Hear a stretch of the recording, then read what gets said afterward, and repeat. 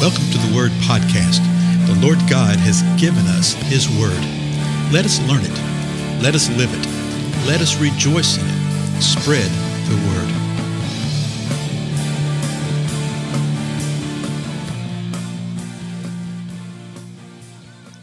Blessings, everybody. This is Dale. Thank you so much for joining with me today on the Word Podcast. We're continuing through Psalm 119. We're up to the psalm, the stanza that starts with verse 25. The Hebrew word is Daleth, D-A-L-E-T-H, or as we'd say in Alabama, Daleth.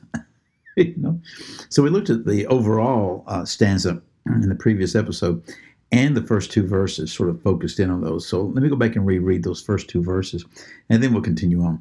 Verse 25 says this: "My soul cleaves to the dust. Revive me according to your word." Verse 26, "I have told of my ways, and you have answered me. Teach me your statutes." And so, as we talked about in the previous episode, that it is the Lord who will revive us through his word if we seek his word, okay? It is the Lord who will teach us. And the psalmist says, hey, I've told you, Lord, of my ways, and you answered me. Teach me your statutes. He's asking him to do that, and the Lord will do that. Okay? Quite often people, particularly within local organized churches, they'll say, well, we need a revival. We need a revival. I know what you mean. Yeah. More often than not, it's not so much reviving they need as it is viving. Vive, the word that is derived from, means life, to have life. And a lot of times people are seeking to revive, and yet they haven't been vived to start with. I'm serious.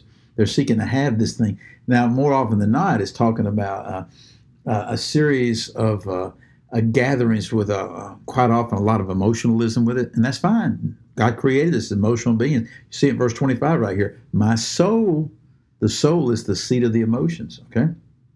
That's okay. But we really need to experience the life of the Lord, okay, to experience it. And the psalmist had, but he was down, and he's saying, Lord, revive me. It's the word of the Lord that will revive us. Now, verse 27, let's press on.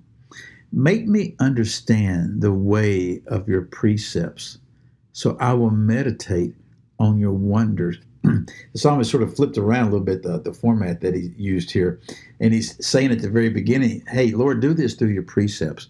Make me understand the way of your precepts, the way that you do things. Okay? Only God can do that.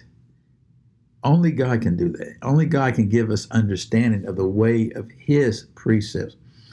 And then he says, the psalmist, so I will meditate on your wonders. I wonder what the wonders are. It's the things that are beyond our understanding, difficult to understand, extraordinary things, wonderful things. He says, I'm going to meditate upon these things. Well, how do you know about these things? Well, you know about it from the Word. And you know about it from the Word. So he's asking the Lord from the get-go, God, make me understand the way of your precepts, so I will meditate on your wonders. The only way to understand and meditate on the wonders is to understand his precepts, to know what his word says.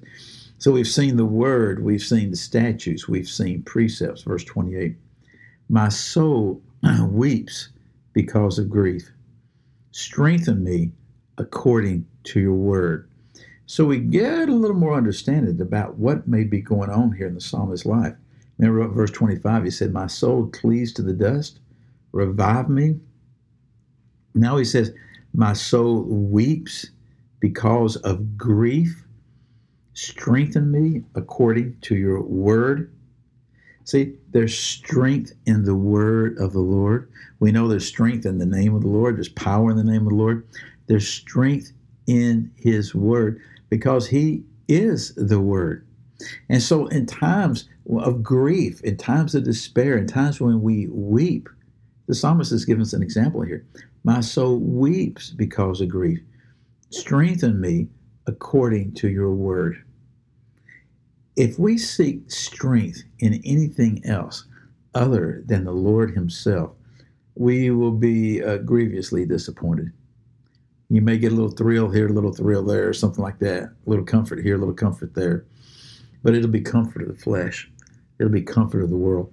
It will not be strengthening. Notice how that strengthening is tied into the weeping because of grief. Notice how reviving was tied in to his soul cleaving to the dust, being at the lowest of low there. Then the psalmist says this, verse 29, remove the false way from me and graciously grant me your law. So what is the psalmist acknowledging here? He's acknowledging, hey, there's some false ways within me. There's some things that I've done that are wrong, some things that I believe that are not correct. Whatever it may be, Lord, remove it from me. That's verse 29. Actually ties back to verse 26, where he says, I've told you of my ways, and you've answered me. So now he's saying, Lord, remove these false ways from me, and graciously grant me your law. Graciously grant me your law. Notice this, by the grace of God, that the law is granted. It's not something that we earn. It's not something we deserve. But he says, Lord, will you do this? Will you grant me your law? Now, let's just back up to things that he's asking here. He's saying, Lord, revive me, even though my soul's down. Lord, teach me. I've told you of my ways. You know who I am, but teach me anyway. Lord, make me understand. Lord, strengthen me. And Lord, remove the false way from me. And then look at the things he says to grant your law to me, okay? To grant life to me, to grant it to where I can meditate upon your wonders. Grant me strength according to your word. It is the Lord who does all this, folks. If we ask, if we seek, he knows our heart. He knows our motivations. He knows the purposes by which we ask. And he knows it all already. So why not tell him of your ways? Why not ask him to remove the false way?